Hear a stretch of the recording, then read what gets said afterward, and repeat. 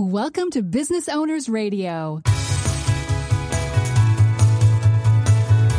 Business Owners Radio, where established business owners get the latest insights, strategies, and practices to grow a sustainably profitable business. And now, taking care of business, your hosts, Craig Moen and Shai Gilad. Welcome to Business Owners Radio, episode 19. In today's show, we'll be talking with Ed Mann, author of Transitioning the Enterprise to the Cloud, a Business Approach. Ed's book has become an Amazon #1 new release, and as a result of his extensive experience in data communications and information technology services in both the academic and business world. Ed is going to be talking with us about the implementation of a cloud data strategy in your business, including the risks, complexities, and benefits. Good morning, Shai. Good morning, Craig. Man, it's great to have you back. How was vacation? It was so good. I don't want to hear it. I don't want to hear it already. What happened? I just got to go into the mountains and play around on my snowboard for a few days with some really great friends. And it's one of those things that I do that can still make me feel like a child now and then. And it's great to just go out and be playful and make some turns in the sunshine. And I absolutely loved it. Oh, man. Decompress. Yeah, it's a great way to recharge your batteries. So getting away from the business and the college, how did it go? Well, it was kind of cool because the way we can access data now really creates some space, but you have to be careful how you use it. Now that we can get our data from everywhere, that can really intrude on your vacation. So I try to set up a few barriers before I leave. And how did it go? So it actually went pretty well. What I did was I had a bunch of papers to grade, and I was able to access, those documents online, and I was able to actually work on those on the aircraft on the way out. And I knew I would have 6 hours of relatively uninterrupted time. So I was able to go heads down and knock out all those papers on the way. And it's just amazing how simple it is to do that and be done with that, and then put in your vacation autoresponders and really shut off your brain for a few days. Oh, that was fantastic. Well, you think about 10 years ago, it was like going to the moon, right? You had to carry all extra bags with you just to accomplish a task like that. Yeah, and then the communications and the reliability or the ability to even find some linkage or some communications capabilities in remote sections. Yes, and with, software as a service and all these different models, we use Hootsuite here at Business Owners Radio to publish some of our social media posts. And you can queue that up in advance, of course. That's the beauty of it. You schedule that in advance. You can schedule the blog posts in advance. So you can get good about strategically managing your time. It's amazing what cloud computing has really done for us, almost without us realizing it. It's become second nature and just part of our language. Yeah, you can imagine trying to support all of that with your own company these days. The cost of having your own data centers would be phenomenal. Oh, gosh, yeah, and the cost of maintaining them. It wasn't that long ago. You needed, even a small business would need a full-time IT professional just to manage the hardware and, of course, be there for when things break.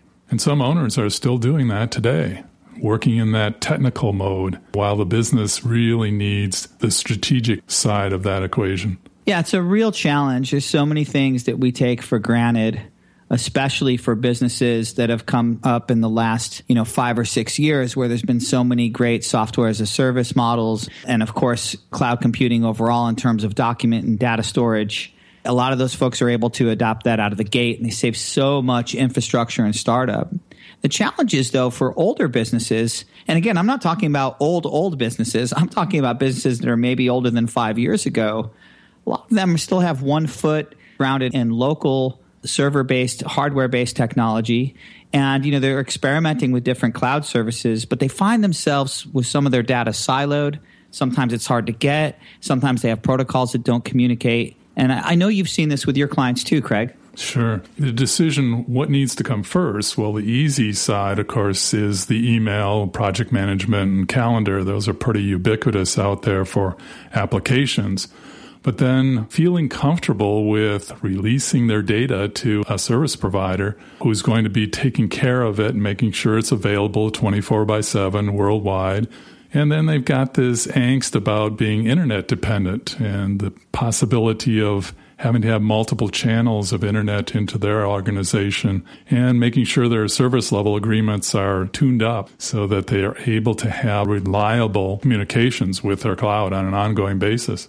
And a lot of established business owners that we work with, many of them are certainly not digital natives, and they struggle with this new language. It's definitely a case of you don't know what you don't know, and it makes it hard to make a decision. Yeah, it's really a baby steps mode. You're going to kill yourself if you do it all at once. And so it requires a strategic plan to be able to decide, okay, we're going to go cloud on this particular application, and then get that working well, and then migrate from there. And there's a lot of mythology surrounding this and bad data out there. And even when we talk about security, which of course is a hot topic, and you and I have talked about that on the show many times this year already. And, to secure your own system just because you have it on site, it does not make it more secure. That's true. Even when you've got your data on site and you may have physical security, your access may be vulnerable by other organizations around the world. So there's no easy answer, but the cloud with a great service provider can actually increase the amount of security that you have for your data. Yeah, and it really transmits to the bottom line. Becoming more efficient and flexible and productive translates, not surprisingly, to the bottom line. And there's a report that was published last August, the Small Business Cloud Barometer report from 2015, over 750 interviews conducted with small businesses in the U.S. through a web-based panel between February and March of 2015. And all of these companies had less than 50 employees, and all of them reported major growth in their revenue. On average, 25% additional revenue growth compared to cloudless contemporary companies. They're able to focus the resources they have to the actual ROI that they're looking for in the business rather than the infrastructure. Makes for a far more efficient environment. Yeah, and results like that are really hard to deny. Absolutely. Well, let's bring on our guest today. Our guest today is Ed Mann. He directs the enterprise-wide architecture and operations of Kent State University's Information Technology Systems. Ed is a communications and information technologies expert and author of Amazon's #1 new release, Transitioning the Enterprise to the Cloud, a Business Approach. Good morning, Ed. Welcome to Business Owners Radio. Well, thank you. Good morning. I'm happy to be here. Great topic today, one that is really close to my heart after decades in the IT and telecom industries. I'm glad to see your book, Transitioning the Enterprise to the Cloud, a Business Approach.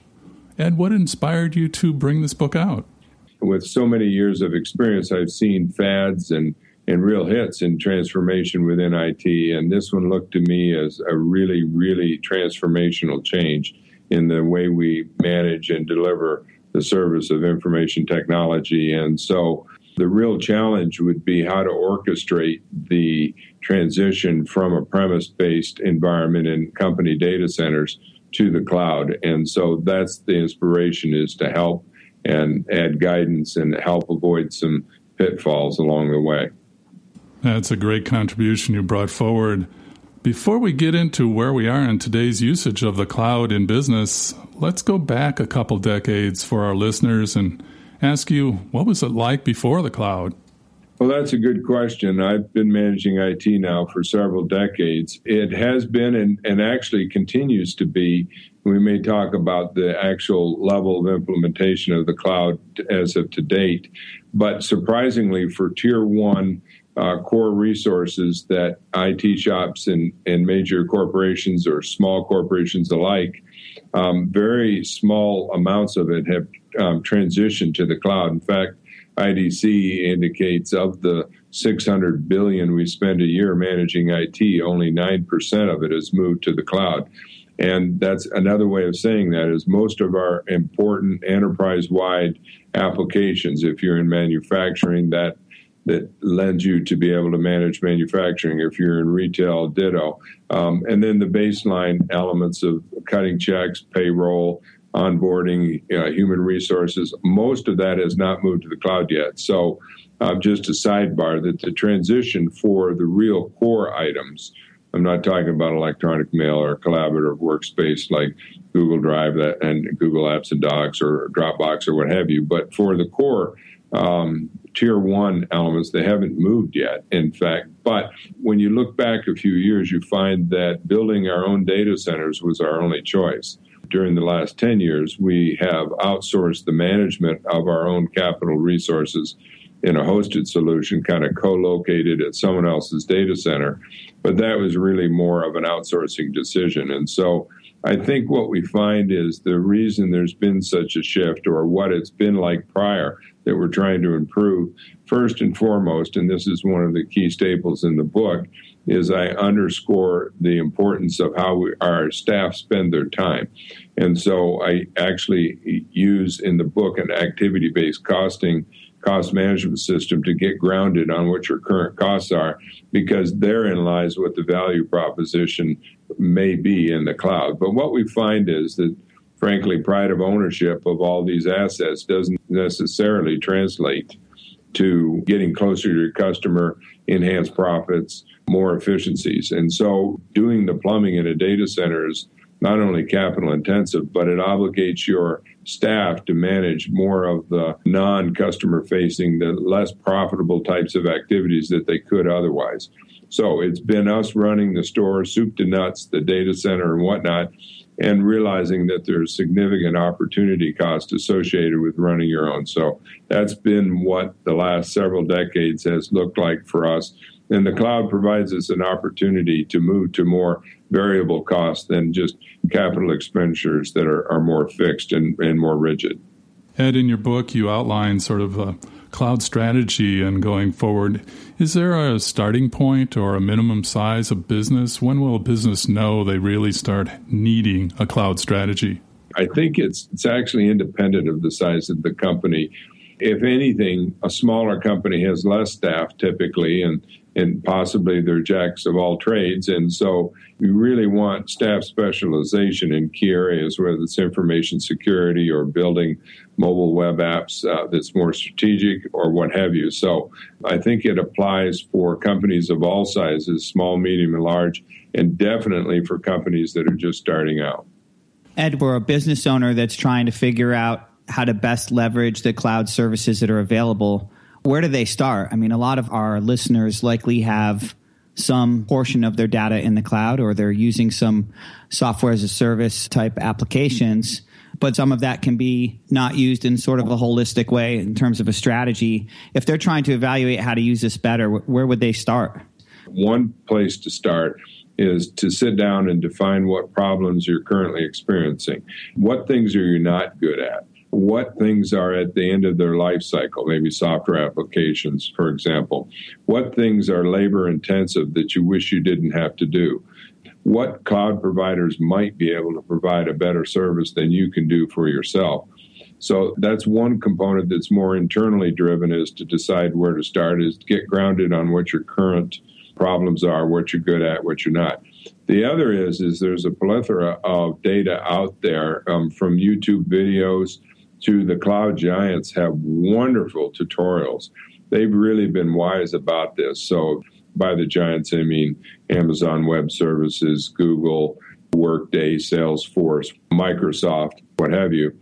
They have documentation, video and written, that will level your learning curve. Is exactly what the opportunity is. So if, for example, you had a short list of half a dozen items that you felt you wanted to improve upon in the management of your IT, and then you listened to some of these tutorials or read some white papers from these cloud giants I just mentioned, I think you could begin to do a fit gap between where your current problems are and how the cloud could lend itself well. What mistakes do you see people make? Well, one would be is that you're going to save money. For years, I don't use the word IT and save in the same sentence, no matter what we're talking about. And I think that definitely applies to the cloud. Though you can move from more rigid fixed cost to more variable cost, and that's a definite budgeting win.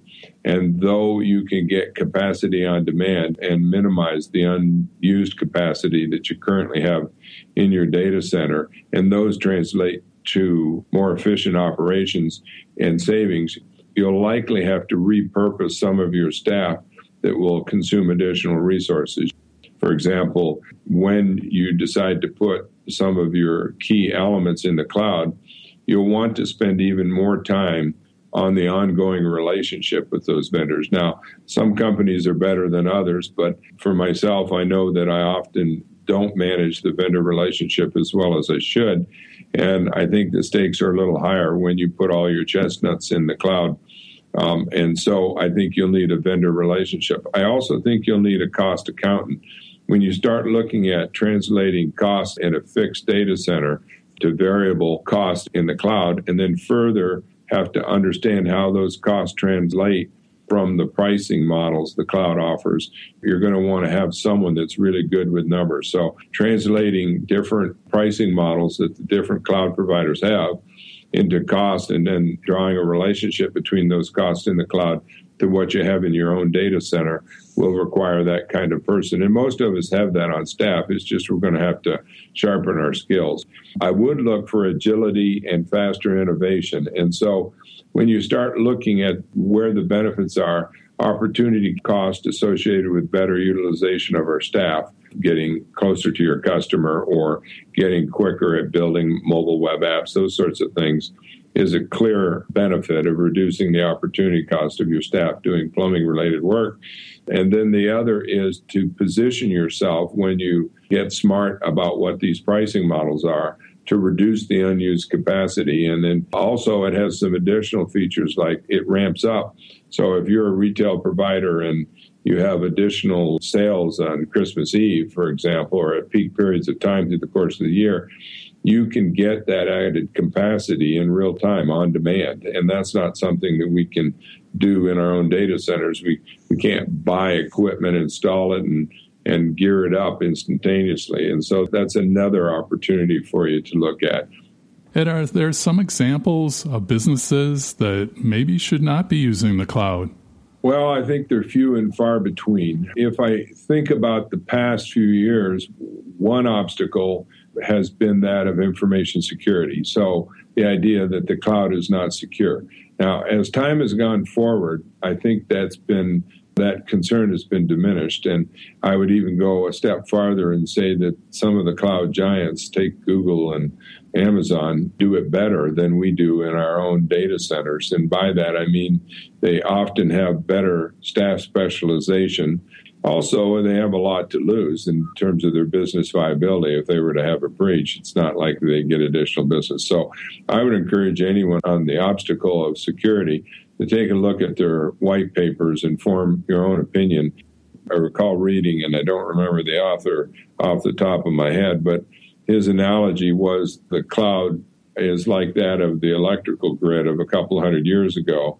It may be that we were building our own widgets and generating our own electricity, and then all of a sudden we look out and all we have to do is plug into the electrical grid, and you know that most all of us have done that. We don't find value in generating our own electricity. It's not our core competency. It's a rule. It's not what we're trying to make a revenue or profit on. So if you translate that analogy to the computing grid or the cloud, I would submit that 10, 15 years from now, the preponderance of services will be in the cloud. Ed, what are some examples of where the cloud really shines? Well, I think in the data management space, it has several dimensions and opportunities associated with it. By data management, if you step back and say, why are we investing in information technology? There are several reasons, but one for sure is to provide access to information. Information is power. Information is strategic. And then we also know as members of the workforce that there's so much information available to us that we've got to learn how to categorize, index it. And then with the advent of social media and that unstructured data, it's very data intensive. And so we have to store that somewhere. And so if you step back and take a look at how you might be able to use the cloud, I would think it's the sweet spot in many ways of the cloud, that of storage. So, for example, let's say that you've decided that you want to mine unstructured data from social media because you think that will give you more intelligence as to how your customer thinks of your products, and that can translate to selling more product. It would make no sense to procure a software package that would crunch those data from social media. Instead, given that Hadoop is the engine that does that, you would likely just secure a Hadoop distribution, as it's called, the service offering from a cloud provider. And there are several that provide really good Hadoop engines. And then along with that, another element of the storage or the data management environment is that the cost of storage. And that is another area that the cloud shines, because take Amazon, they'll sell archiving storage, that which has a slow retrieval, for less than a half a penny a gig. Well, we can't buy it, install it, and manage it for that in any way, shape, or form. They also have faster retrieval than just that kind of a product. But when you step back, you realize that from a data management point of view, you have the example I just mentioned, which is to gain access to unstructured data and make sense of it that comes from social media. You have the traditional storage, what to do with it between when it's not used very often and it doesn't meet your records retention policy to disposal. And so you want to have cheap storage that you can just park it until that retention schedule comes up. You also have some other housekeeping related matters like backup and disaster recovery. So you'll want to do sequential backups of your data for fear if your systems were to break, you won't lose any data. And then there's disasters of monumental proportion, a tornado, a hurricane, what have you, and you want to be properly prepared for that. So you want to have the service in the cloud that has all of your data plus the service that you could restore quickly. So there's 3 or 4 applied use cases as it relates to storage. And as I said, I think storage is one of the sweet spots in the cloud. That wraps up our show today. Ed, thank you for joining us today. We really enjoyed speaking with you. Well, thank you very much. I've enjoyed the conversation a great deal. Thank you again for the invitation. And is there anything else you'd like to share with our listeners? Sure. I think given that what we're discussing is a transformation from one service delivery model to another, good old-fashioned to-do lists or checklists are always valuable, and I'd be happy to provide some of those. For example, at the end of the day, cloud is outsourcing, and so developing a sourcing strategy is important, and inherent in that sourcing strategy is making sure you have the current and well-known service level agreement components, but also a few that are unique and new to the cloud, and I'd be happy to provide that as well. Sounds great, Ed, and thank you. My pleasure, and I'd also make mention that the book has other to-do lists and other checklists that you might find helpful as your listeners transition their service delivery model to the cloud. Sounds great, and thank you. Our guest today has been Ed Mann, author of Transitioning the Enterprise to the Cloud, A Business Approach. You can learn more about Ed and download a copy of Ed's cloud sourcing strategy, along with the links to his book in the show notes at businessownersradio.com. Thank you for joining us on Business Owners Radio. We hope you enjoyed today's show. As always, you can read more about each episode along with links and offers in the show notes on our website, businessownersradio.com. We want to hear your feedback. Please leave comments on this show or suggestions for upcoming episodes. Tell your fellow business owners about the show, and, of course, you would love the stars and comments on iTunes. Till next time, keep taking care of business.